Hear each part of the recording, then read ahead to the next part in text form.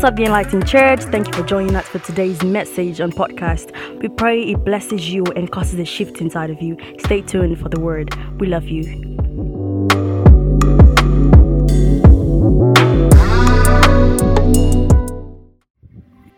Amen. All right, without any much further ado, I would love us to open our Bibles with me to the book of Matthew. I would also open our Bibles with me to the book of Matthew.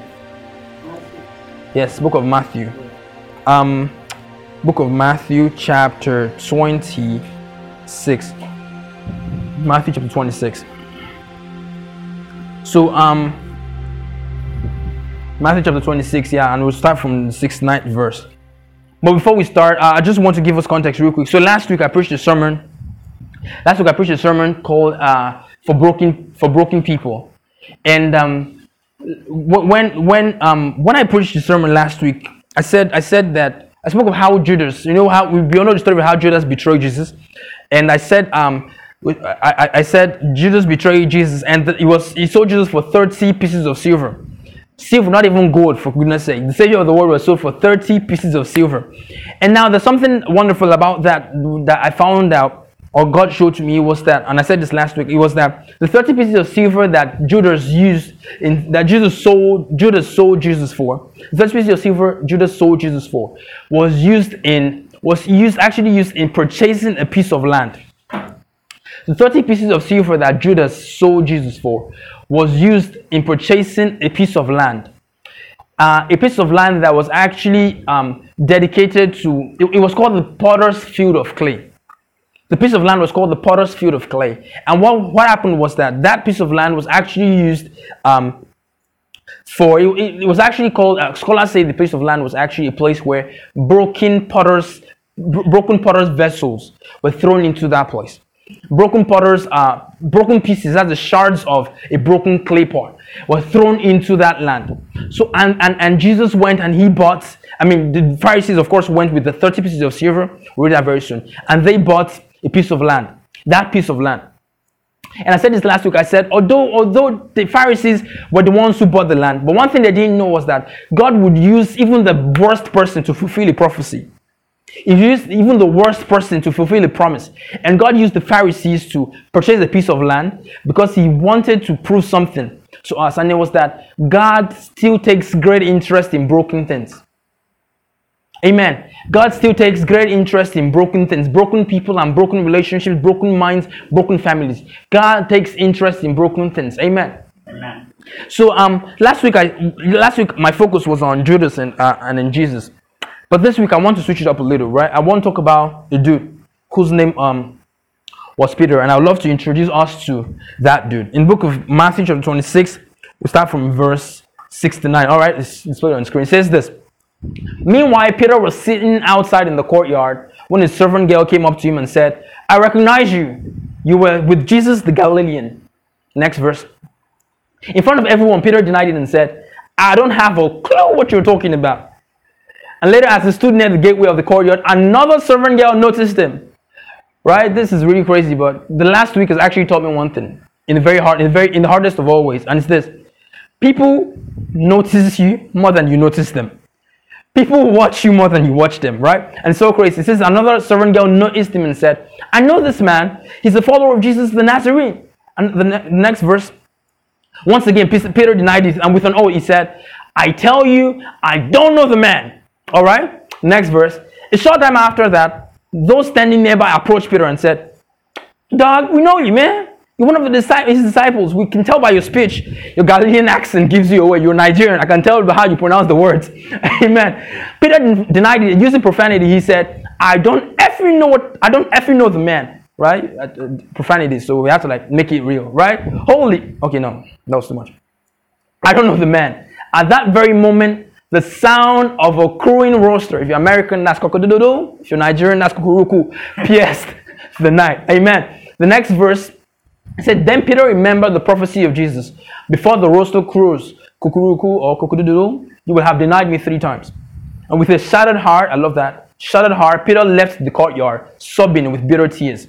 Now the next verse is actually the next chapter of the book of that actually falls into the next chapter, which is Matthew chapter 27. And let's read that, Matthew chapter 27. It says this. It says, before dawn that morning, all the chief priests and religious leaders resolved to take action against Jesus and decided that he should be executed. So they bound him and led him away to Pilate, the Roman governor. Now when Judas, the betrayer, right, saw that Jesus had been sentenced to death, remorse filled his heart. He returned the 30 pieces of silver to the chief priests and religious leaders, saying, I have sinned by betraying an innocent man. They replied, why are you bothering us? That's your problem. Then Judas flung the silver coins inside the temple and went out and hanged himself. The chief priest, picking up the pieces of silver, said, we can't keep this, for it's unlawful to put blood money into the temple treasury. So after some deliberation, they decided to purchase the potter's field of clay to use as a cemetery for burying strangers. That is why that land has been called the field of blood. We love bless the reading of his word. If you're perhaps maybe new to church and you have never heard of the name Peter before, right? And you've never really known, and you don't really know who Peter was, I think this is a bad place to start, right? If you've never met Peter before, I think this is a really bad place to start. Because if I tell you that this Peter we just read about was a disciple of Jesus, as a matter of fact, he and Jesus were besties, all right? They were probably like the closest of all disciples. They were the closest friends, right? Jesus literally told him that on this rock I'll build my church and the gates of hell will not prevail against it. And this same dude, some hours after Jesus said that, was openly and publicly denying Jesus rather. And by the way, just so you know, Jesus was there. He literally denied Jesus in Jesus' presence. Jesus was literally standing a couple of meters away from Peter when Peter denied him 3 times and even swore, so I've never met Jesus before. I think this is a bad place to start, all right? Because if we just, by what we have read, try to judge Peter that's what we always do. When we take just a few excerpts of someone's weakest moments and we try to label them and judge them by that. But if we try to do that with these verses, I think we will not know Peter. We'll have he has a bad rap from this verse, right? So I think we should go to the start, right? Where the whole thing started. Let's go back to where the whole thing started, where Peter met Jesus for the first time. Maybe then we can see Peter in a better light. All right.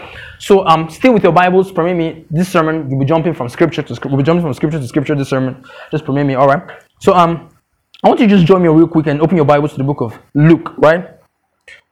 Open your Bibles to the book of Luke, and in chapter 5, we'll see how this Peter dude met Jesus dude. All right. All right. Luke chapter 5 and in verse 1.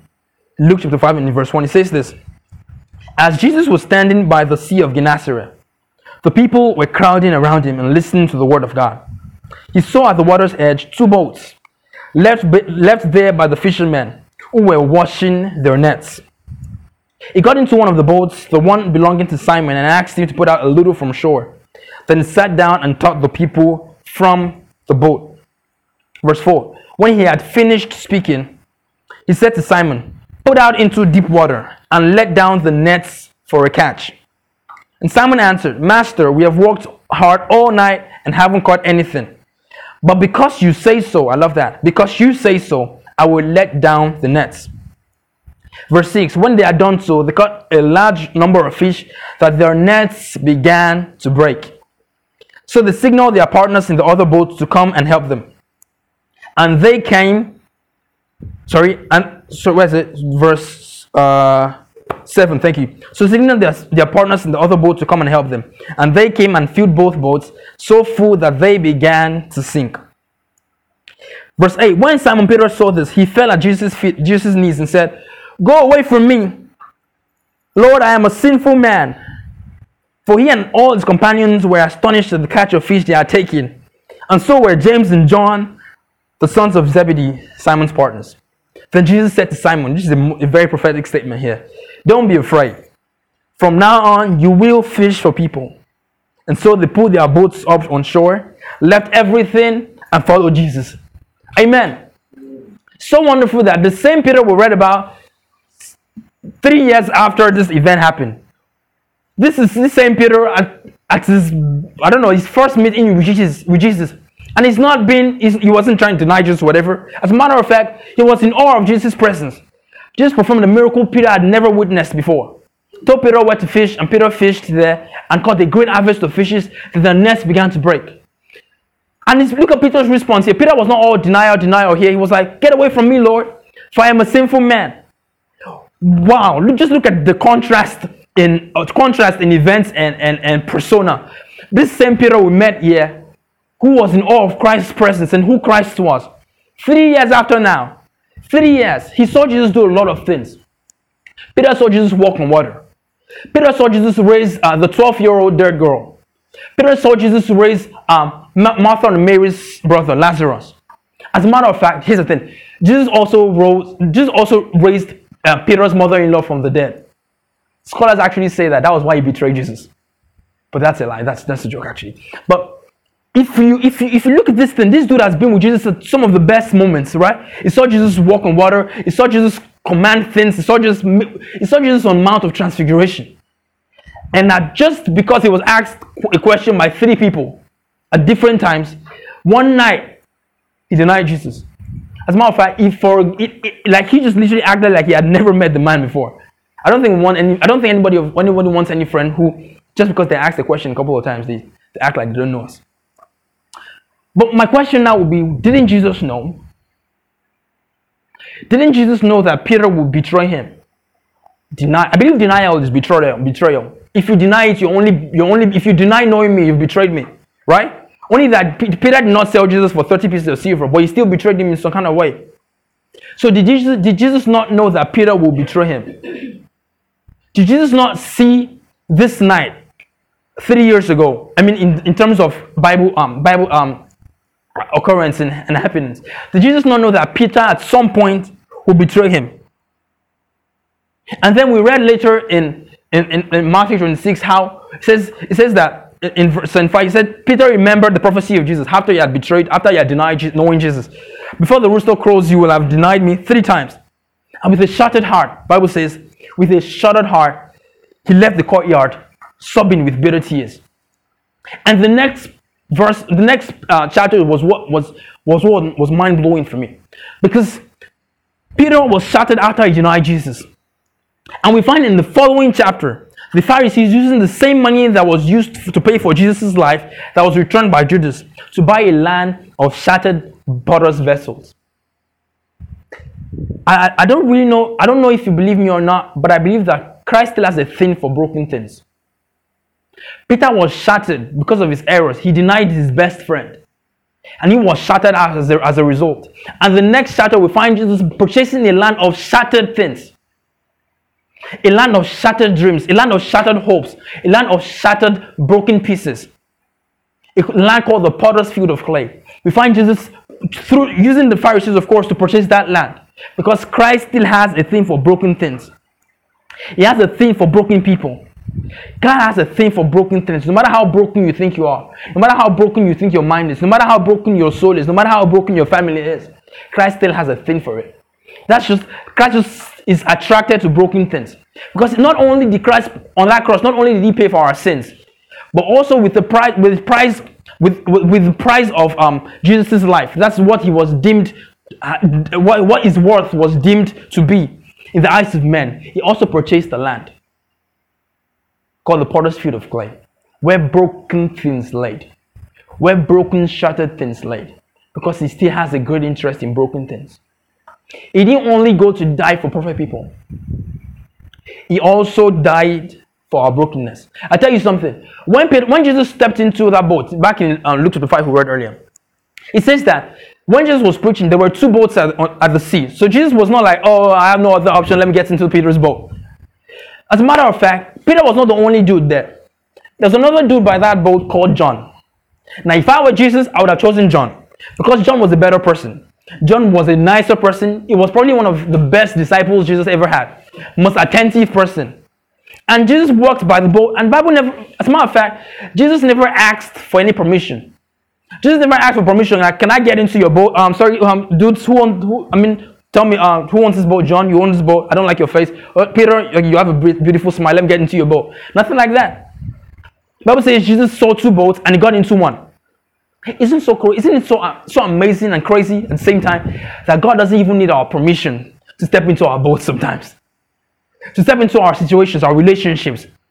God doesn't even need our permission. He just steps into it. He just stepped into Peter's boat. If we were talking about good people, he would have chosen John, but he chose Peter. This same person who 3.5 years from then will betray him, will deny knowing him ever, even after he had supper with him. Jesus had 12 disciples. Of the 12, he chose 3. They call them the inner disciples. These are the closest disciples to Jesus Christ. They're like Jesus' best friends. You know, we have a circle and we have an inner circle. And this inner circle, they saw Jesus at his weakest moment when Jesus was about to go to the cross. Right? He said he gathered after the 12 came out of the supper, came out of the upper room where they had supper together. He brought them to this field, this garden actually. And he said, you know what, because Judas was not there, so I'm guessing they were left with 11. So 11 minus 3 is 8. So 8 of you stand outside here, 3 of you come inside with me. And he told the 3, Peter, James, and John were the only ones Jesus told, pray with me. Stay here and pray, watch and pray. This same Jesus, and he literally entrusts his life into the hands of these guys. Pray for me. And some hours after that incident, just a couple of hours after that, not the following day, just some hours after, one of the persons he chose, one of his closest friends, would deny him. Did Jesus not know that Peter was going to deny him? I believe he did. I believe Jesus knew Peter was going to deny him. Because I'd love to show you something, right? That I found that the Holy Spirit showed me. Because last week when I preached this sermon, I went back and literally I wasn't happy with myself. Not like I didn't preach a great sermon. I preached a great sermon. I know I did. But I felt like there was still more. Like, have you ever heard, like, maybe you went you packed food or scooped food from a pot and you just know that there's still more inside that pot for you. I just kept on feeling like there's still more. And I don't know why whenever we leave church, we get so busy and so distracted easily. And because here's the thing, when the sermon stops is when God actually starts to speak to you. When the noise when the lights go out and everything, that's when God wants to start speaking. But if only you would stay and listen to him. Because if the devil cannot make you bad, you know what he does? He makes you busy. It makes you so distracted because God is trying to get something across to you. God is trying to tell you that, hey, listen, that message you heard now is for you. And I want to do something in your life. But because we get so busy, we get so entangled in so many affairs, we just miss out on what God is trying to show to us. So the same way, when I left here that day, I preached my sermon for broken people, I went back and I was like, God, I believe there's still more in this. The Holy Spirit showed me more. And God did. All right? God showed me more. And that's what I want to show you guys in a minute. Are you ready? Are you ready for the word now? Now this is where my real sermon starts. All right. Now go back to the book of Luke. Okay, we're there already. Let's go back to Luke chapter 5, right? Luke chapter 5, and let's jump to verse 6 real quick. Luke chapter 5 and in verse 6. Verse 6. Can we have that? Can we have that? Luke chapter 5 and in verse 6. Oh wow. Okay, it says, I have it here. It says, when they had done so, when they had obeyed Jesus' instruction to cast their nets into the water, when they had done so, it says what? It says, they caught a large number of fish that their nets began to break. They caught a large number of fish that their nets began to break. Now, when Jesus told Peter to let down his nets to catch some fishes, Peter did, and they caught a great harvest of fishes, right? That his nets started to break. He caught a great harvest of fishes that his nets started to break. Now I want to show you another passage of the Bible, right? That God showed me also this week. Now, can you fast forward real quick? Let's fast forward real quick to the book of John chapter 21. John chapter 21. I love it. I love it. I love it when God shows me stuff in this word. John chapter 21. That's literally the last chapter in the book of John. John chapter 21. Listen to this. It says, afterward, Jesus appeared again to his disciples by the Sea of Galilee. It happened this way. Simon Peter, Thomas, also known as Didymus, the twin, Nathanael from Cana in Galilee, the sons of Zebedee, and two other disciples were together. I'm going out to fish, Simon Peter told them, and they said, we'll go with you. So they went and got into the boat, but that night they caught nothing. So they went and got into the boat. But that night they caught nothing. That sounds very much familiar to Luke chapter 5 that we just read. Early in the morning, Jesus stood on the shore, but the disciples did not recognize or did not realize he was Jesus. Right? And he called out to them, he called out to them, friends, haven't you any fish? No, they answered. He said, throw your net on the right side of the boat and you will find some. And when they did, they were unable to haul this net in because of the large number of fish. Then the disciple whom Jesus loved, that's John, said to Peter, it's the Lord. As soon as Simon heard him say, it is the Lord, he wrapped his outer garments around him, for he had taken it off, he was naked, and jumped into the water. The disciples followed in the boat, towing the net full of fish, for they were not far from the shore, about 100 yards. When they landed, they saw a fire of burning coals with a fish in it, and some bread. And Jesus said to them, bring some of the fish you have caught. So Simon Peter climbed back into the boat and dragged the net ashore. It was full of large fish, 153 in number.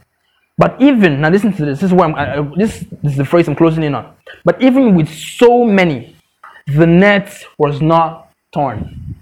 Even with so many fishes, the net was not torn.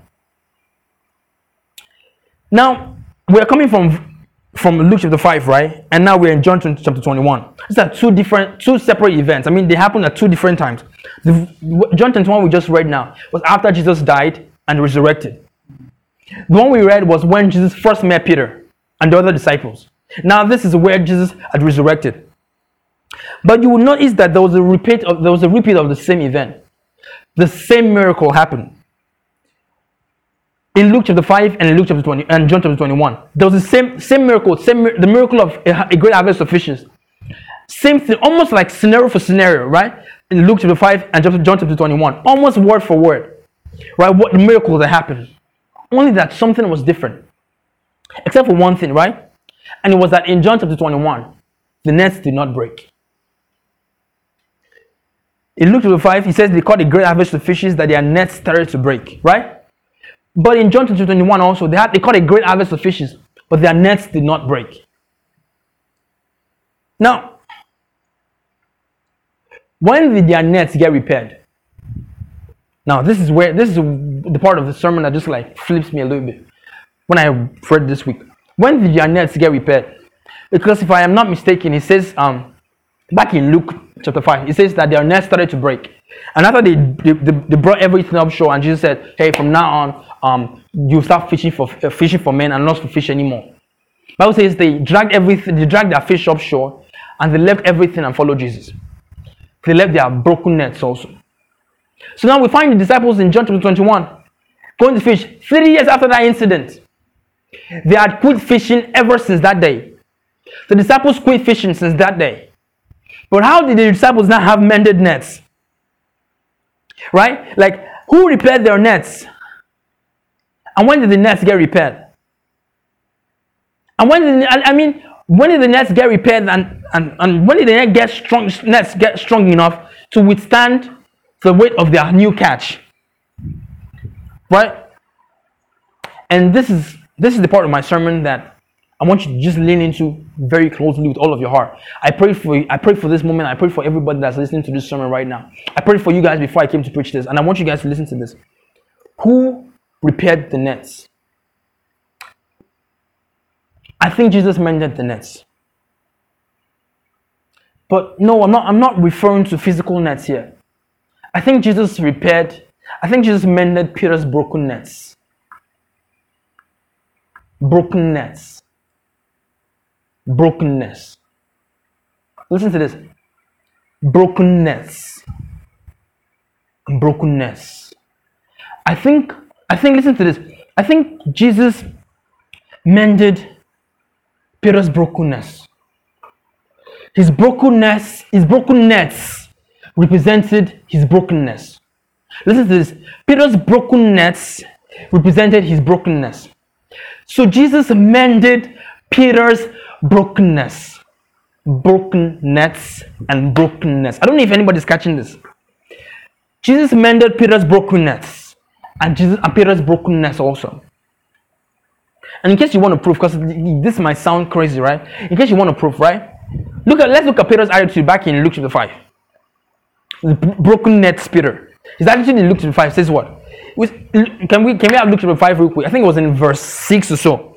Or verse 9. Verse 6, I think it was verse 6. He says, when Peter saw what happened. Do we have it? Okay. No, can you go back? I think it was verse 6. Okay, can you move forward a verse 7? Let's see verse 7. Okay, go back to verse 8 now. Yeah, verse 8, thank you. When Simon Peter saw this, he fell at Jesus' feet and said, Go away from me, Lord, for I am a sinful man. Look at Peter's disposition here. Go away from me, Lord, for I am a sinful man. But now, going back to John chapter 21. John chapter 21, right? This is mended nets, Peter. Peter's nets have been mended in this place. Now, I want you to look at how Peter responded here. Can you go back to our verse? Let's say from verse 9, all right? John chapter 20 from verse. Okay, now can you go back verse 8? Let's see verse 8. Okay, verse 7. Jesus. No, John. What's it? Verse 8. No, verse 8. Okay, can you go back verse 7? Come on. Where's it? Oh God, let me show you from here. Verse 7, I believe, of John chapter 21. John chapter 21 is okay. Verse 7. It says this. Then the disciple whom Jesus loved said to Peter, right? It is the Lord. As soon as Simon Peter heard him say, it is the Lord, he wrapped his outer garment around him, for he had taken it off, and jumped into the water. Now, by the way, like I said, this John 21 we just read now happened after the resurrection, after John had denied Jesus.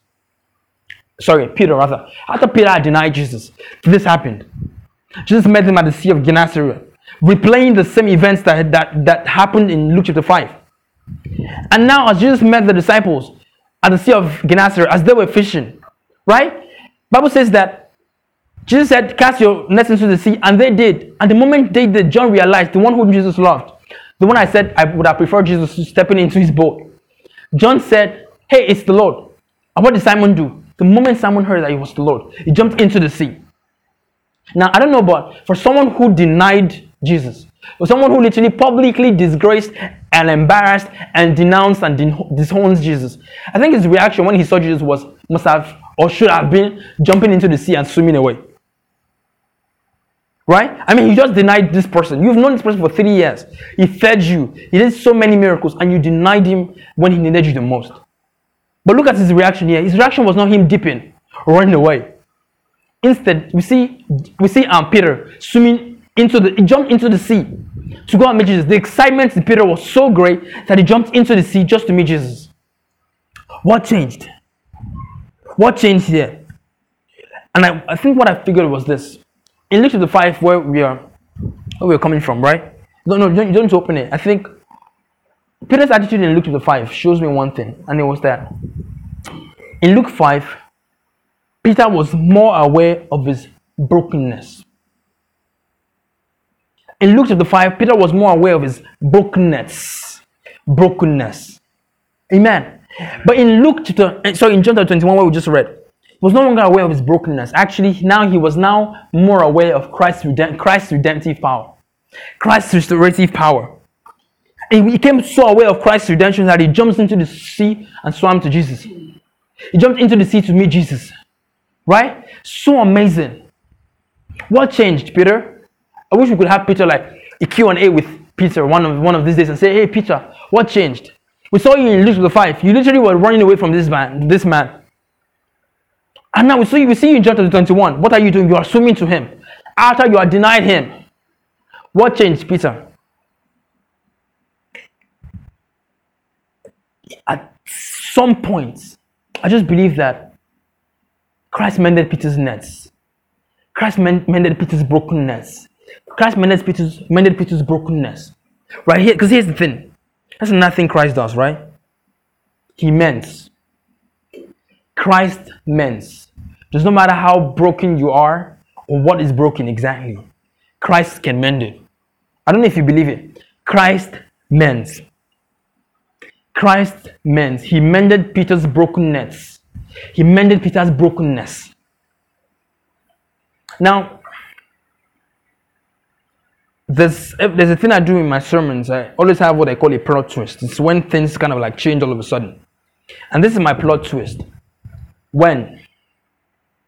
Right? I don't know if you're taking notes or whatever, but when did Peter meet Jesus? When did Jesus meet Peter to mend his nets? When did Christ meet Peter to redeem him, to mend his broken nets and his brokenness? When did Peter meet Jesus? Right? And I'd love to show you a passage of scripture right now in the book of Luke chapter 24. Like I said, we'll be jumping from here, pow, pow, pow, pow, pow. But in a minute, everything will connect. We'll connect all the loose ends real soon. Luke chapter 24. I found something in this passage of Luke chapter 24 where we're about to read now. And let me give you context real quick, right? So after Jesus died and resurrected, after Jesus died, better still, his disciples, right? They were all kind of distraught. Hey, our Savior is gone. We assumed this man was going to be the one who will bring resurrection. Who will bring restoration and return the kingdom back to Israel and all that. But he didn't do it. Now he's dead. He's buried in the grave. He's 6 feet underground, under the earth, right? And they were so distraught. And now in Luke 24:28 that we're about to read now, Jesus meets some of his disciples. Not one of the 12 actually. These are other disciples that Jesus had, aside the 12, on the way to Emmaus, right? And the translation, Gospel says that one of the names of one of those people going to on the way to Emmaus, rather, his name was Cleopas, right? And scholars say that it was actually Mr. Cleopas and his wife, so it must have been Mr. and Mrs. Cleopas going on the way to Emmaus. And Jesus met them on their way to Emmaus. They were broken by the news of Jesus' death. And so Jesus had to come comfort them in a rather strange way. And after Jesus met with them and he finished with them, Bible says their eyes were opened and they saw that it was him. Immediately after that, Bible says they went back to Jerusalem to meet the other disciples to tell them that, hey, Jesus is resurrected. All right? Now here's how it went. Can we have Luke 24 verse 33 real quick? Luke 24:33. It says this. They left at once and hurried back to Jerusalem to tell the other disciples that Jesus was alive, of course. And when they found the 11, they heard other disciples saying all together. They overheard them saying, Luke 34 and 24:34 rather. It's really true. The Lord has risen from the dead. He even appeared to Peter. It's really true, rather. The Lord has risen from the dead. He even appeared to Peter. Wait. It's really true. The Lord has risen from the dead. Yeah, we know that. Yeah, it's true. Believe that. But he even appeared to Peter. When? When did Christ meet Peter? Because we believe that the meeting Christ had with Peter was where he mended Peter's brokenness. But when was it? And I tell you this, right? In case you've never read the Bible, or you don't know what the Bible is, or you don't know the story. I tell you, there is no place in the Bible. As a matter of fact, this was the only account in the entire Gospels that records that Jesus met Peter privately. It was never recorded anywhere. And the Bible never even gave us any detail. This was all that the Bible left for us. This one phrase, or one sentence rather. He even appeared to Peter. Now my question, if I were you, would be, when? Where? How? What did they eat? What did they drink? What music were they listening to? Did they dance? Did Jesus slap Peter? What happened when they met? It was never recorded. When and how Jesus met Peter. And I think this, right? I think Christ hid that part away from us. I think God intentionally hid that part from us. Because if Christ didn't hide it from us, right? We would think that method was the only way God could restore anyone. Are you listening? If Christ had not hid that part away from us, we would think that was the only way that Christ could redeem or fix anybody's brokenness. So Christ hid that part away from us. Because if he had not hidden it away from us, right, we would have become the slaves of a method. We would have become slaves of a particular method, right? Rather than have the full experience ourselves. Real and true, new for us. So instead of us becoming slaves of a method, Christ kept it a secret. And what Christ did in place of that was, he said he even appeared to Peter. When and how? The Bible never tells. But I believe that Christ gave us something that we all can look back to when we think of restoration. Right? I believe Christ gave us something that can be real to each and every one of us. If we go back to the book of Matthew, right, where we started, where everything began, where my sermon started from, book of Matthew chapter 27. Just flip your Bibles with me. For this is the last time I open our Bibles. I swear to God, this is the last time. We open our Bibles so many times that we can remember. But back to Matthew chapter 27, right? There's something I found in that passage. Can we have it? Let's start from verse 6. Verse 6. And I want us to read this together, right? It says, the chief priests. Can we all read this together at the count of 3, right? We read it all together from verse 26 and from verse 6 to 8. It says what? 1, 2, 3, go. Let's go. The chief priests, picking up the pieces of silver, said, "We can't keep this, for it's unlawful to put blood money into the temple treasury." Verse 7. So after some deliberation, they decided to purchase the potter's field of clay to use as a cemetery for burying strangers. That's why that land has been called the field of blood. Now, I'll tell you something, right? That piece of land, scholars say it's called the potter's field of clay. But scholars say that ground was empty of clay. They had exhausted the clay there. So all that was left on that ground were only broken things, only broken pieces, only broken potter's vessels, broken clay pots. Right? Literally, well, the only things that were left there. Only broken things were left on that ground. But it's so crazy that some verses after this, Jesus would die and would die on the cross and be hung in a very inhumane way. But the crazy part of everything, and this is what I figured, it was that when he bought that piece of land, because now you might say Christ didn't buy the land, Jesus wasn't the one who bought the land. The Pharisees bought the land to cover their sins, their iniquities. Of course, that's true. But even God will use what the enemy meant for evil, and He will turn it around for our good. Amen. Because what happened in this passage that we didn't know, that I didn't know before until I read this week, and God showed it to me, right? Was that when that land was bought, that land was filled with broken things. That land was an abandoned piece of land. The only things that you would find there were not life. By the way, there is no life in a clay field. Plants cannot grow in a place of clay. Hardly do you find plants grow there. So what happened? And now, by the way, the clay that was exhausted, the only thing you would find there were broken things. Shards of pots, of clay pots, broken things. So, when Christ purchased that land, when He bought it, I'll tell you something. When He bought that land of broken vessels, He also purchased all of our brokenness. Amen. Christ also purchased all of our brokenness. He paid for all of our brokenness. He died on the cross, right, and paid for all of our sins. But with the same money, the Bible calls it's called the field of blood, because it was bought with what? Blood money. That is the blood, that's the price of someone else's blood. And that price in 30 pieces of silver was also used to purchase the piece of land filled with broken things.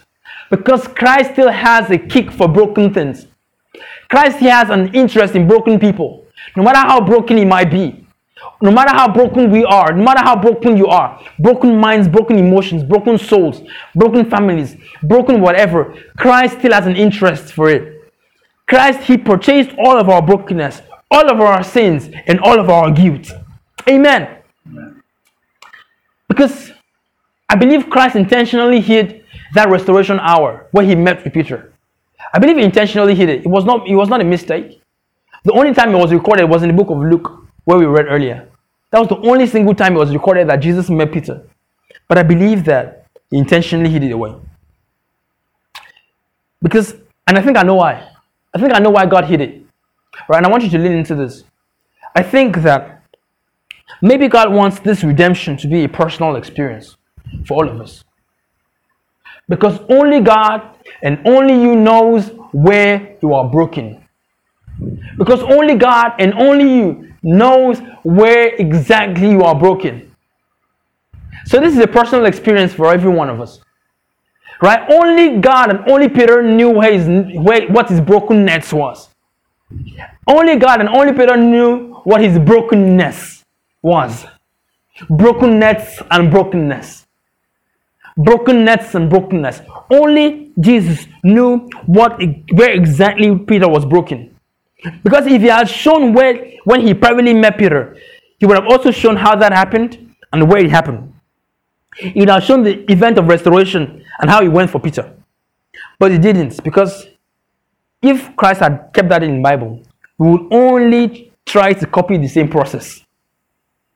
And we would become slaves to the process because we are copying it. It's not real anymore. So Christ intentionally hid that part away from us, so we can now go on that process on our own. Just you and God. Listen, people don't really need to know where exactly you're broken. That your story might be so hard for people to even digest, but that it is never too hard for Jesus. Your story is never too hard for Jesus. You know why? Because even with Peter's brokenness, Christ knew exactly where he was broken. And he met with him privately. He met with him privately to mend it. Because his death on the cross was an end to sin. But his purchase of that land signified a new beginning. Because that land was an abandoned piece of land. Forgotten. So the only thing you'll find in that land were broken things. The same way most of us are right now. Some of us, if someone had the chance of walking into our minds or walking into our souls, the only thing they would find there are brokenness. Broken things. Brokenness and brokenness will be the only things that we will find in those places. But even God knew the exact place where Peter was broken. Christ knew the exact place where Peter was broken. So you know what he did? With the price of his life, the one he paid on the cross was not enough. He had to go and buy a piece of land. He had to go and purchase a piece of land where broken things lay.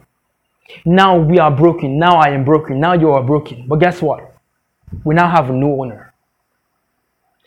We were just ordinary pieces of clay. I said this last week. We're just ordinary broken parts, broken people, broken minds, broken souls, broken voices. But now we have a new owner. And that signifies a new beginning for us. A new beginning of beauty rising out of ashes for us. A new beginning of praise welling out of wells of pain for us. We now have a new owner. And now it's a new beginning for us. Amen. It's a new beginning for us. I just want you to say under your breath, it's a new beginning for me. It's a new beginning for me. It's a new beginning for me. Because listen, I tell you this. Did Christ not know about Peter when he met him the first time? Did Christ not know that Peter was going to betray him? Did Christ not know that this dude I have chosen on my disciple team is a broken man? He has so many issues. I don't know if you've ever met people with issues. I don't think anybody wants to have a relationship with someone who has so many issues. Because today is going to be like depression for something that happened 20 years ago. And tomorrow is going to be something that happened when they were kids. And nobody wants to deal with someone who has so many things they're battling with or dealing with. But Jesus knew.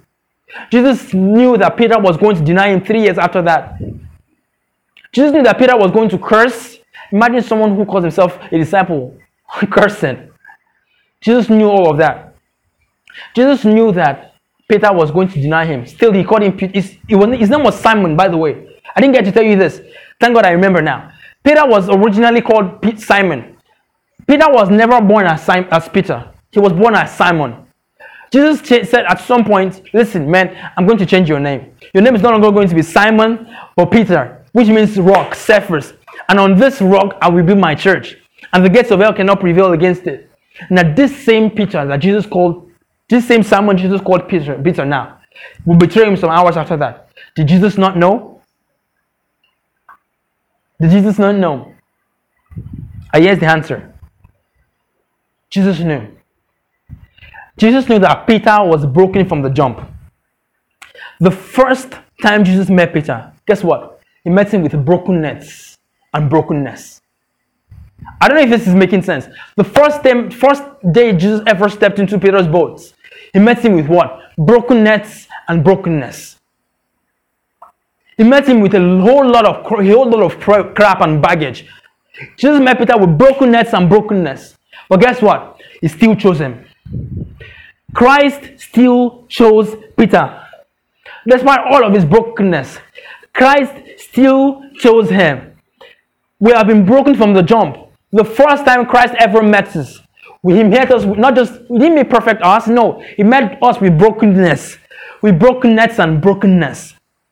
Christ met us with our brokenness and our brokenness. And yet he still chose us. Ain't you glad that Christ chose you? Like, Christ chose me despite all my brokenness, all my broken mess also. Christ chose me. Because he wants to restore and he wants to redeem us. The only reason Christ has chosen you, you might not believe this. You're probably finding it hard and having a difficult time believing this for yourself, right? But Christ chose Peter, right? Despite all of his broken nets and his brokenness. The same way Christ chose you and I. Despite our broken nets and our brokenness. You know why? Because Christ wants to mend it. Because Christ wants to mend it. It doesn't matter how broken your nets are. Christ can mend it. It doesn't matter how broken your nets are. Christ can mend it. There is nothing Christ cannot mend. There is nothing Christ cannot change. There is nothing Christ cannot mend. There is nothing Christ cannot change. No matter how broken your nets are. If you are living with broken nets or with brokenness, he sees it, he knows it, he knows exactly where it is broken, and he alone can fix it. Christ alone can fix your brokenness. Stop trying to super glue it. Stop trying to super glue it. Right? And stop running away from God. Because our normal response to shame is always hiding. Our normal response to shame and disgrace is we try to hide our face, right? But Christ is saying, listen, no more hiding. No need to run away. I am the only one who can fix your broken nets and your brokenness. I am the only one who can fix your broken nets and your brokenness. So Christ is saying, listen, take your nets and follow me.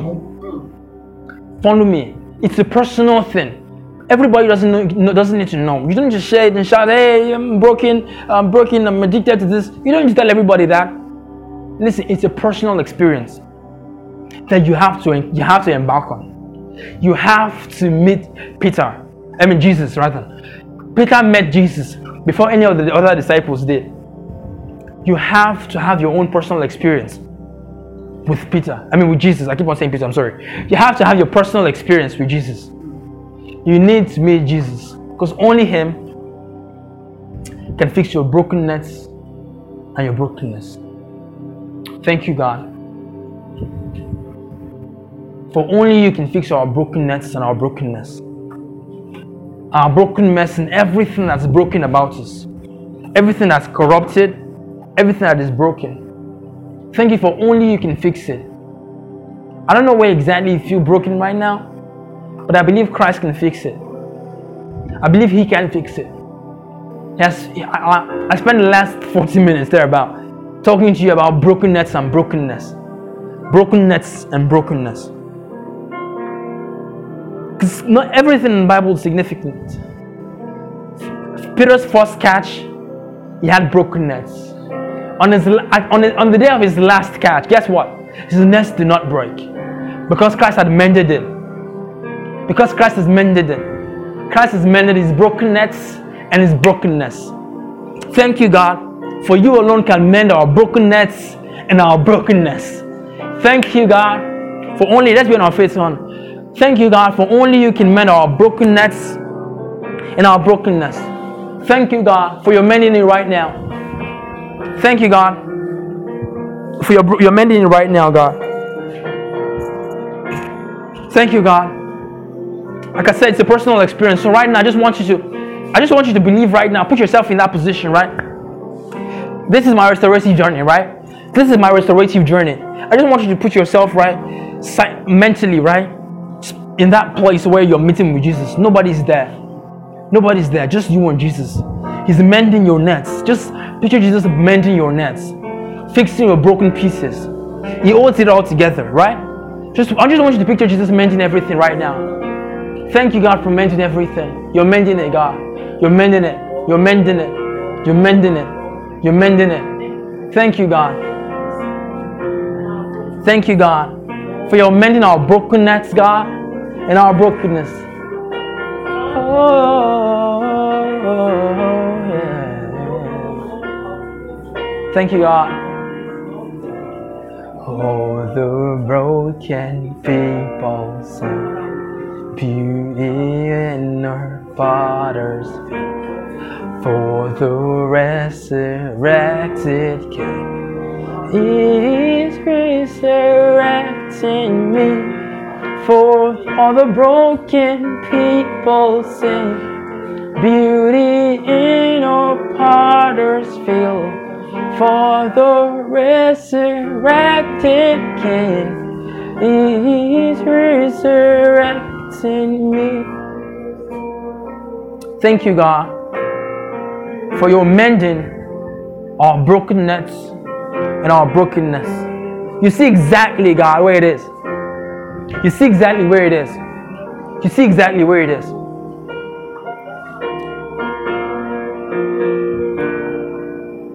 Right, I want you all to look at me real quick, right? Just everybody look at me for a minute. Like I said, this thing is a personal thing. But don't just expect a restoration to fall on you suddenly. Like, it doesn't just happen like that. It's a journey, right? So one time, she gave her life to Christ then, and that we were talking, and then she said, I expected something to happen, you know? She said I expected something to just lift off of me or for me to feel one type of way. But the truth is, it doesn't always happen like that. Because it's a journey. It's not just one. It doesn't just happen one time. It's a journey, right? Because God would use the same Peter, right? The same one who denied him. God will use this same Peter. And he will be the one who will spearhead the evangelism, spearhead the gospel very soon. Christ will use the same broken person. It's a journey. When the lights go out, right? When the noise is drained, right? When the noise go down, that's when Christ wants to start redeeming. That's when Christ wants to start restoring. So eyes closed and head bowed around this place.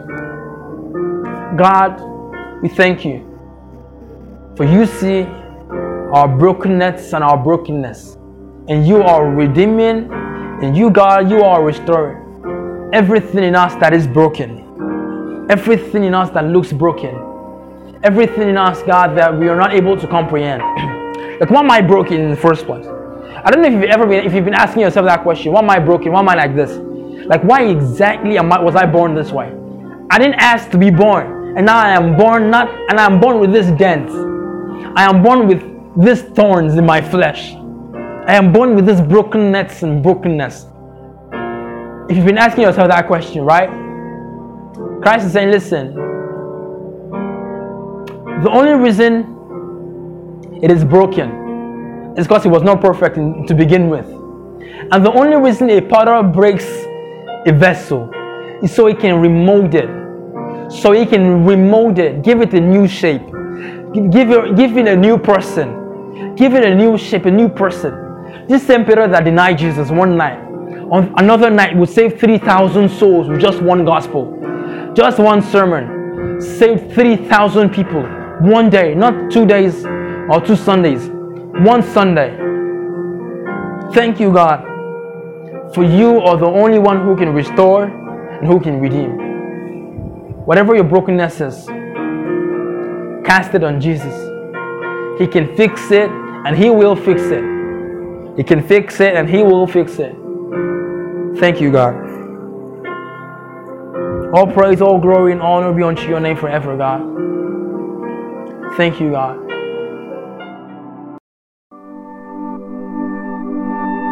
Hey, this message blessed you in any way. I need you to do a couple of things for me. 1, join our online Grace community. Follow us on Twitter, Instagram, and TikTok at Teacher Global. On YouTube, hit the subscribe button and the bell icon to know when we post a video on here. Like this video, comment what spoke to you, what transformed something inside of you. 2, share this message with your friends, your families, even your enemies.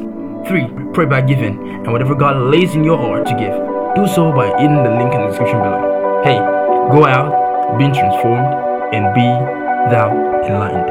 God bless you. We love you.